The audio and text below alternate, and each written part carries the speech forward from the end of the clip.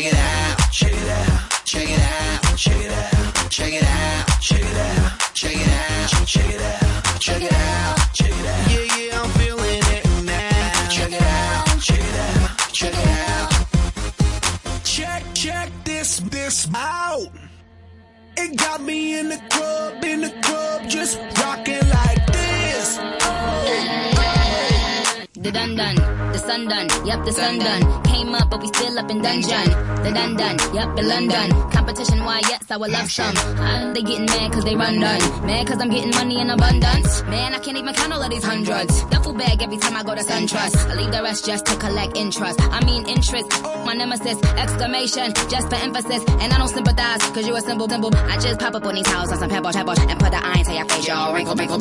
Nicki Minaj on Radio 3 with Will I Am. It's nearly 10:15. It's time to say hi to Steve Vines. Today, as a special deal, we're on Facebook Live. How are you, Steve? Yes, and the makeup's on, so can I just say to the viewer, don't worry. I've overexposed you too. It's looking brilliant. Anyway, Mr. Whelan tells me it's in colour. Yeah, just go to our Morning Brew page and it's actually in colour. Good reminder there. Yes. What's going on, Steve? Well, it's the pressing matter of developing youth. Do you believe in youth development? I do indeed, especially youth in Asia. Yeah, I'll tell you. Oh dear me, they're coming slow and sticky today. So the Youth Development Commission has been established, and this is a major breakthrough in Hong Kong policy development. Let me just go through some things about the Youth Development Commission. First of all, it's got 42 members. Now, if anybody, including the listener, has ever been on a committee, you know that 42 members is, roughly speaking, 38 members too many, or to be generous, it's at least 32 members too many. No organisation, no committee that consists of 42 members is likely to be efficiently functioning. But then you drill down to who they've actually got. So it's going to be chaired by the Chief Secretary, the very sprightly and youthful Matthew Cheung. Perfectly nice chap, but youthful, not so sure about that. I don't believe that come on, let's be fair. You don't think the It's not the Lord of the Flies. No, it's not the Lord of the Flies yet. Okay, fair enough. No, good point. Because, but fortunately, Matthew will not be on his own. There are no less, get this, and I've got my briefing notes from Carrie here, so I know what I'm talking about. There are no less than 8 policy secretaries sitting on there. 8 policy secretaries. God, would you Adam and Eve it? So there's all the clipboard wielders are sitting there. And then remember, they used to have a commission on youth. And that commission on youth was chaired, of course, by the son of a tycoon, because you've always got to have a tycoon's son in charge of these things. That was Lau Ming-wai. Lau Ming-wai is now the vice chairman of the new body. No doubt a very able young person. But, of course, this is how they put together these government committees. They put a tycoon's son in charge. Oh, and so he won't be lonely. He's not the only tycoon's son. There's Kenneth Fox going to be on it. Kenneth Leung's going to be on it. So there's lots of other little typhoonettes. Lots of Kenneths. yeah. A superfluity of Kenneths, as we say in the trade.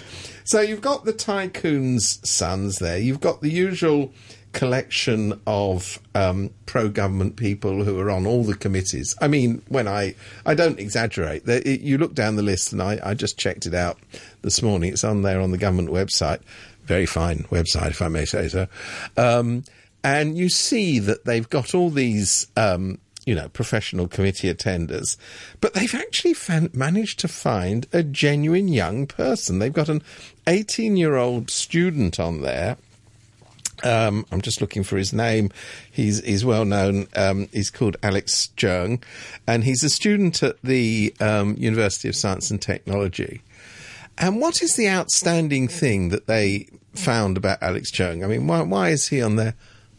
I think this must be a coincidence, but he was one of the few young people during the umbrella protest movement who was consistently posting on Facebook anti-umbrella movement posts. Purely a coincidence. I think that's a coincidence, Purely. and I don't think that has anything to do with his appointment whatsoever, because after all, they've got various other pro-government parties. They've got the usual, the one nominal representative from a pro-government party. There's a member of the Democratic Party, one out of the 42, and this is very, very exciting. They've got somebody from an ethnic minority on. I say. He's a teacher. Hello, Mr. I'm an Rizwan ethnic minority. who's a teacher. So, they've covered all the bases with these 42 people. Lots of tycoons, lots of bureaucrats, lots of people who go to committees, and then the nominals, the one Democrat, the one this, the one that. Ethnic minority. Good. I'm not saying they may be very fine chaps and chapesses, but the fact of the matter is, what is going to come out of this? Do you hear that silence? Now, the silence will be filled by bulky reports, and the bulky reports will say things like, these are very big issues, and they do need further study, and they're very complex, and here's 600 pages on why it's complex, and, there is absolutely no doubt at all about commitment to youth. It's like commitment to motherhood. We are all absolutely in favour of it. It's a very good thing. I myself was a youth at one stage in the proceedings. And so did we have a table full of people speaking for us? Yeah. Do you know what I mean? I've never met this bloke. So well, I'm not a youth, but if I was, how could a bloke speak for me if I've never met him? Well, exactly. And of course, the missing ingredient in all of this, as ever, is the way you would meet somebody who's part of the policy formulation process is by having people who are elected. I mean, at least, however ghastly some of them are, at least people who've been elected have had to go round and meet the great unwashed. On these committees, you don't have anybody who's been around and met the great unwashed whatsoever. There isn't a single elected... But you knew this was going to happen. Oh, yes. Yes, I'm not saying I'm shocked. This isn't in a shock development. I'm slightly surprised that they've been so shameless about its composition. I mean, to make such a large body is clearly a joke. I mean, it's a joke. 42 people on a committee isn't going to make any kind of decision. What is it you think that... Policy bureaus, secretaries? Oh, give me a What is it you think they want to hear? No, what they want to be able to say is exactly what Carrie Lam has been saying. Youth is our priority. We've been listening to the dissatisfaction of young people, and here's a committee to prove it. That's all they want to do. Full stop. There'll be nothing more than that will come out of this. If it does, I will be flabbergasted, mate. Flabbergasted is the word I'm looking for. It just seems like wholly illogical. I mean, it's, a nice idea to have representation and advocates, but they're not. Well, they're not. They don't. I mean, first of all, if you've got so many policy secretaries on there, you can imagine who will dominate the discussion. They'll say, oh, this is an issue relating to young people and housing. Head honcho for housing, what do you think? And he'll have this big brief, and he'll go, housing very complicated. Anyway, we're working on it, and we are going to launch public consultation. Another committee. Another. What we need is a housing commission on youth housing public consultation, which we're not going to listen to. I mean, you know how many public consultations they launch every year? It's in the dozens. And you know how many yield any results? Which youth are we talking about here, Steve? Are we actually really talking about the naughty boys and girls? I don't know. I honestly don't know. I mean, you look at the terms of reference to this committee, and it basically says anything under, a certain age that moves, we're going to look into its development. I have to say, I mean, the whole idea of even calling this thing the Youth Development Committee is something. I mean, maybe it's lost in translation. I don't know, but isn't there a slight tinge of patronising in there? I mean, some young people feel that they're going to sort of develop on their own. More and more you hear about these things in any country and place, and you think to yourself, whenever you hear the word youth, you sort of immediately go back to the 1930s. Yes. You know what I mean? And you put two and two together, and we're talking about assimilation by the Borg, basically. Well, that's all right. As you know, issues have been... issues. I've got issues on the brain. I've got to wake up a bit later in the morning. As you know, orders have already been issued to the various groups, like the Girl Guides and the St John's Ambulance, that they should be goose-stepping when they march in parades now. So, when you say there's a memory of the 1930s... It was just a vague one. A vague reference, I know. Well, it's a vague reference that's sending a chill down the back of my neck at the moment. Add that to the whole national anthem thing. Yes, thank God we've got a law coming in on that, because which is going to be impossible to police.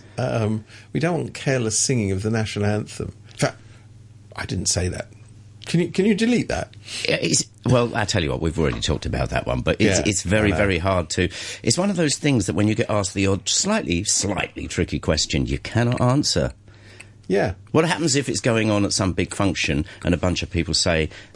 and I'm going to the loo, and you walk out as the anthem's being played. Anyway, I'm taking you off topic. I don't know. Let's go back to but you. I mean, it is all of a piece, isn't it? Because you've got the tightening of the screws. You've got this. I mean, to be fair to the Youth Development Commission, it's a fairly harmless sideshow. I don't think it's particularly sinister.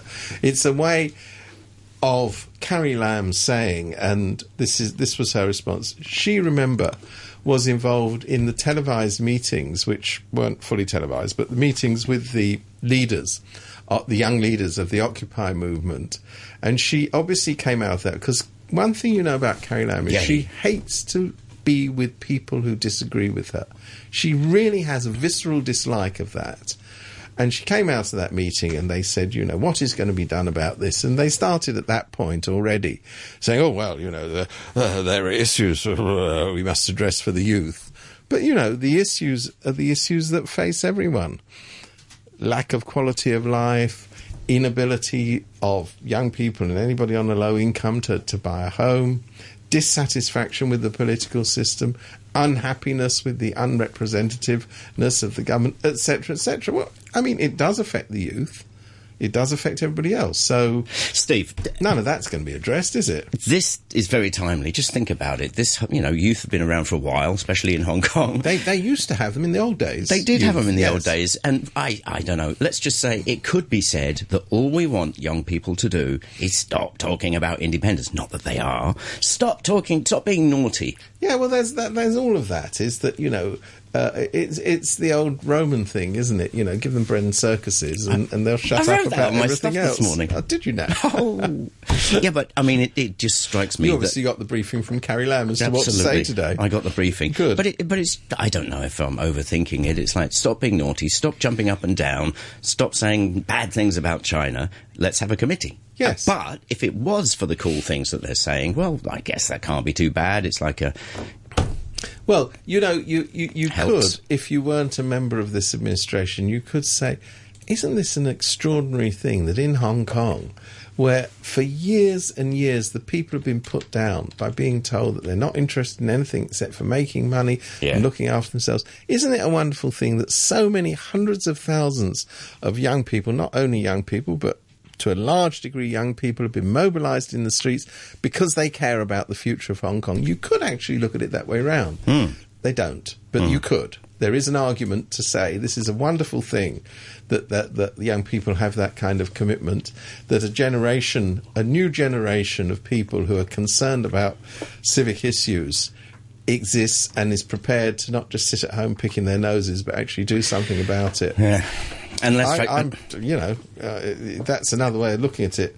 I don't think it will be the way the Youth Development Commission looks at it. And by the way, what kind of kid goes on these kind of things? I mean, the kind that gets beaten up a lot in the playground. It's the 18-year-old that's been posting on Facebook about how... Well, of course, he can't have been 18 at the time of the movement. He would have been a 16-year-old who was pasting on Facebook, look at me, I'm the one who doesn't like all these other people of my age who are protesting. That's the sort of person who sits on this committee. Facebook's to blame here.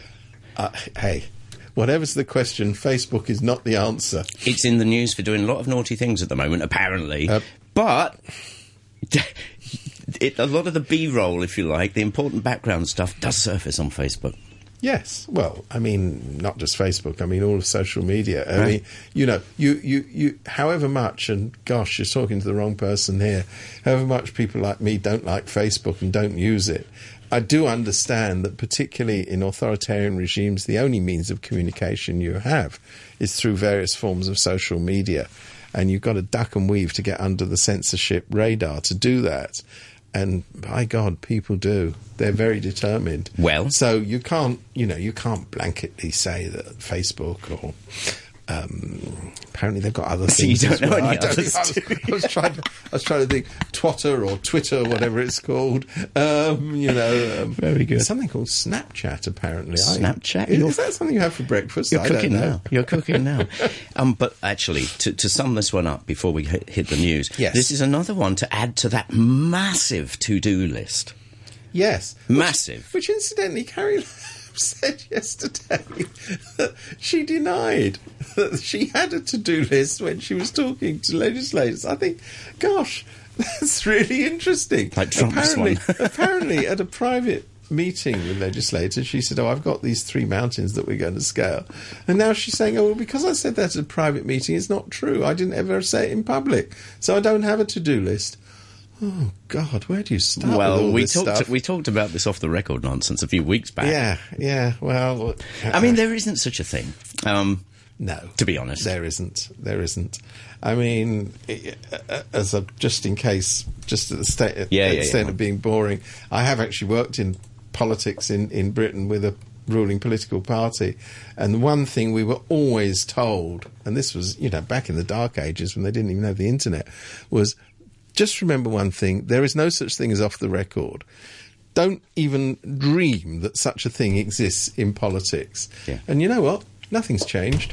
I know. You ever notice when people start using those words off the record, perhaps, I don't know if you must have interviewed people. Yes. And they're a bit cagey, and then it comes to all of a sudden they've met you and your mates off the record, and they purge themselves. To a complete stranger. Well, there's 2 levels of it. And, in fact, a lot of journalists these days don't even understand the difference. But there is 2 levels of it. One is off the record and one is unattributable. That means that you blackmouth your colleagues, but you say, don't say I said that. Say a source close to, you know, Foggy Bottom said that. So, you know... I mean, I am sort of old-fashioned about journalism. If I'm really in a formal situation where somebody says to me, it's off the record, I don't use it. But I'm talking about them more than you. Yeah. It goes there. It comes out. I know. But, I mean, for a new generation, they don't actually get that at all. All right. It's nearly time for the news. I'm going to stay on Facebook Live for a little while. Don't go away. If you've got anything you want to put to Steve or ask or bring up, whatever, just go to our Morning Brew page, and there it will be. I'm still in with Steve Vines. Right, wherever you want to go. Well, I can't avoid, and I think no sane person can avoid this nonsense that's surrounding the MTR proposal to increase fares by 3.14%. If I don't remember the 0.42, don't forget. Sorry, the 3.14 pi of something. No, I mean pie. I'm hungry. Yes. Oh, I thought you were talking mathematics. God, what do I know? But I mean, you know, where do you begin with this stuff? First of all, you've got the MTR saying, yes, we're going to put up fares by 3.14%, but of course, octopus holders will get a rebate, so therefore there won't be an increase of fares in the first place, and we don't know what all the fuss is about. So you're thinking, well, if it's not going to make any difference, why are you announcing it? Right. Okay, we don't understand that, but that's just me. And then they're going, it's really expensive. Running a railway. Oh, my God, you've got no idea. It's absolutely crippling. Whoa, we've got to run those trains every day. And, there's all those people. And then they're going, that's why we've got to put our fares up. What isn't mentioned is actually that they've had a profits increase of 64%. That means that they took in a mere 168 billion last year. I mean, I know it's peanuts to you and me, but, to poorer people, 168 billion is quite a lot of money. Why is that? Because the whole way that the MTR was constructed was very simple. You don't make any money on the railway. It's very hard to make any money on the railway. So as compensation, you give the corporation that runs the railway the development rights around, and they're very, very valuable development rights, around the stations, because obviously people want to live, people want to shop, people want to have offices near to the stations. And if you're the landlord of these properties, you make $168 billion or thereabouts. And some, probably. Yeah. So, I mean, that was always the deal. There wasn't any other deal whatsoever. The idea that you use as a justification for putting up your fares the fact that the railway isn't profitable, well, it wasn't designed to be profitable. I mean, come on. Then you've got, and this is where you get things very, very complicated. So when the MTR started and when it was much more of a risk, of course, the public had to take on that risk in the form of the taxpayer, and it was 100% owned by the public. Then the government, because of some ideological nonsense, got it into its head that they'd have to sell off some of the shares so that the minority shareholders, because of course the government still retains a majority of the shares in MTR, the minority shareholders, would then be able to, make hay while the profit shines. So now the MTR couches its explanation of what it's done in terms of the interests of its minority shareholders.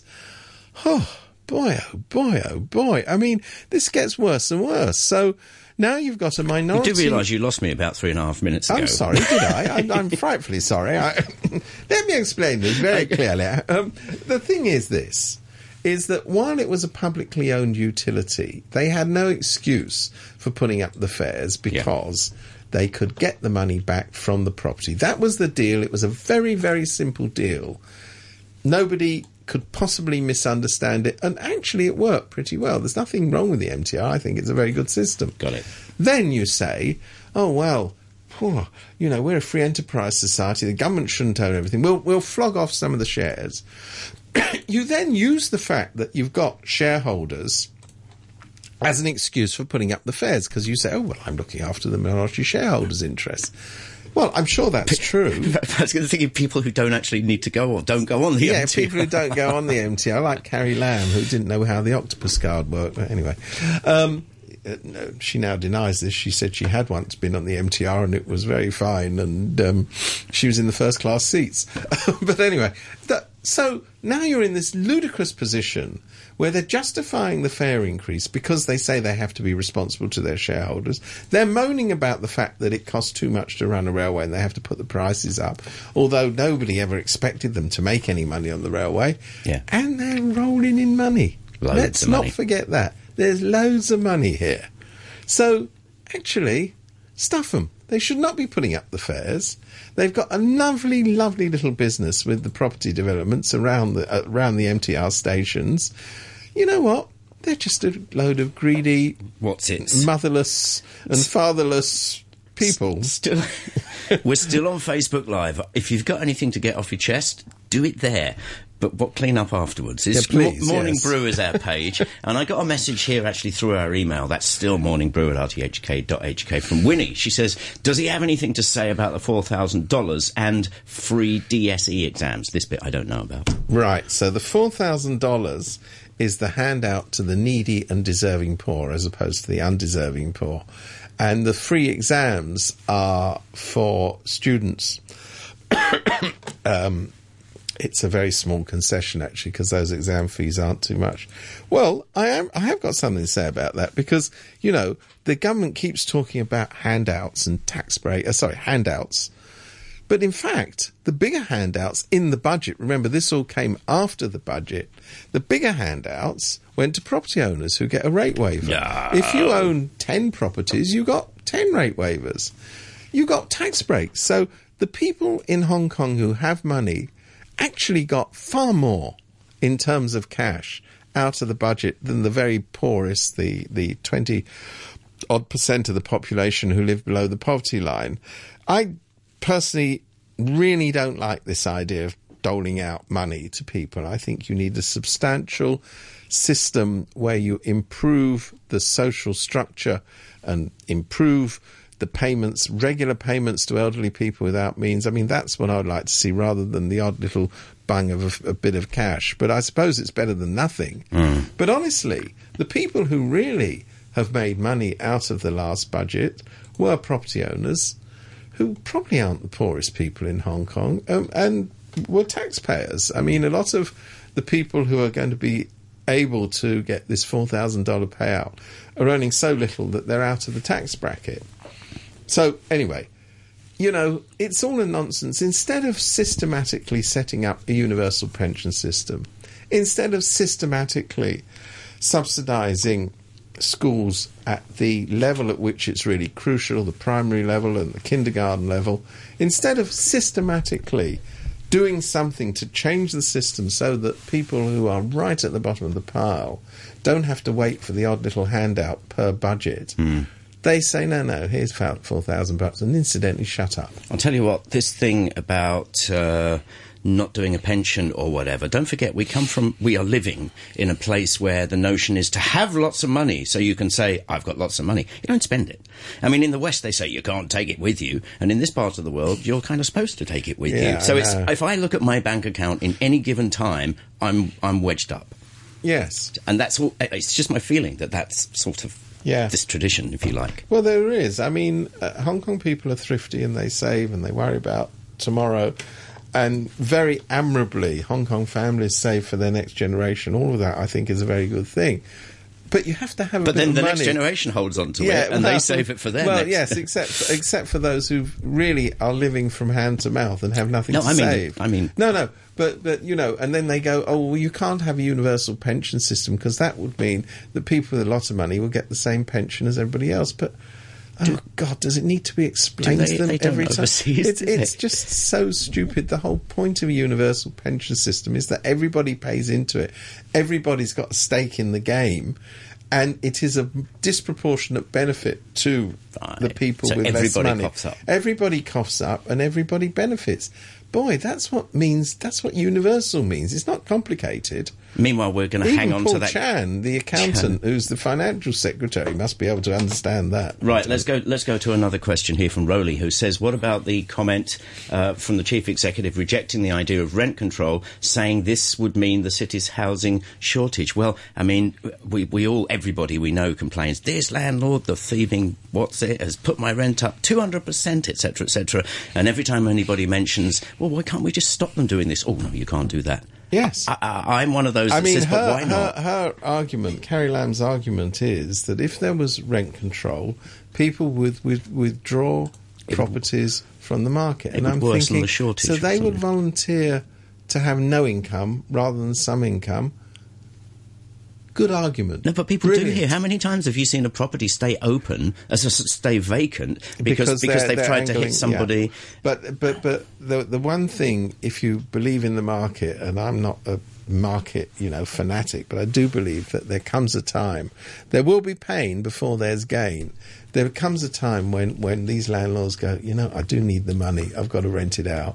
And that's how it works. Well, what they tend to do, if you look around some of the groovy places like Soho, some business is going quite nicely, a restaurant, and then the guy comes along and he puts up the thing to the power of 10. 50%, it stays open. This is cynic here. It stays vacant for quite a while, and the next thing you know, some nice twiddly little shop selling ladies' things appears because he's got a niece who wants to try her arm at business.